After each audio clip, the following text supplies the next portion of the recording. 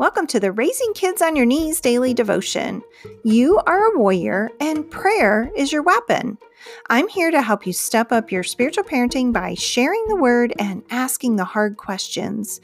So join me, Tina Smith, for only a couple minutes of your time to raise the bar in your spiritual parenting.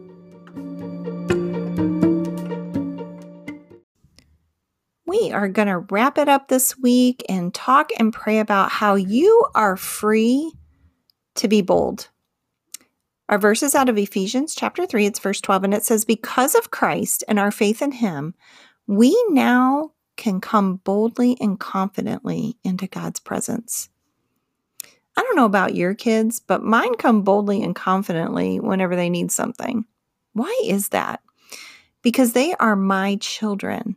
They are familiar with me, they are secure in our relationship, and they know they hold a very significant role in my life.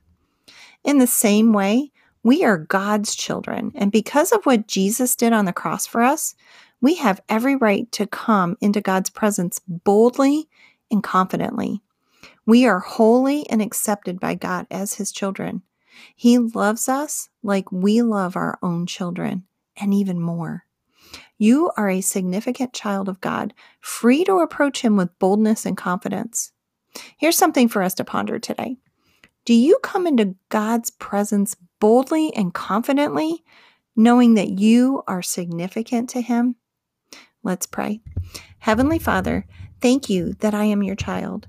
As your child, I have all the privileges of your child, including the right to enter into your presence with boldness and confidence.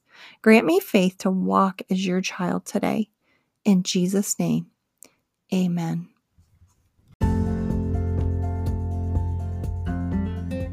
This has been the Raising Kids on Your Knees daily devotion. You can find this devotion as well as other parenting tools at raisingkidsonyourknees.org.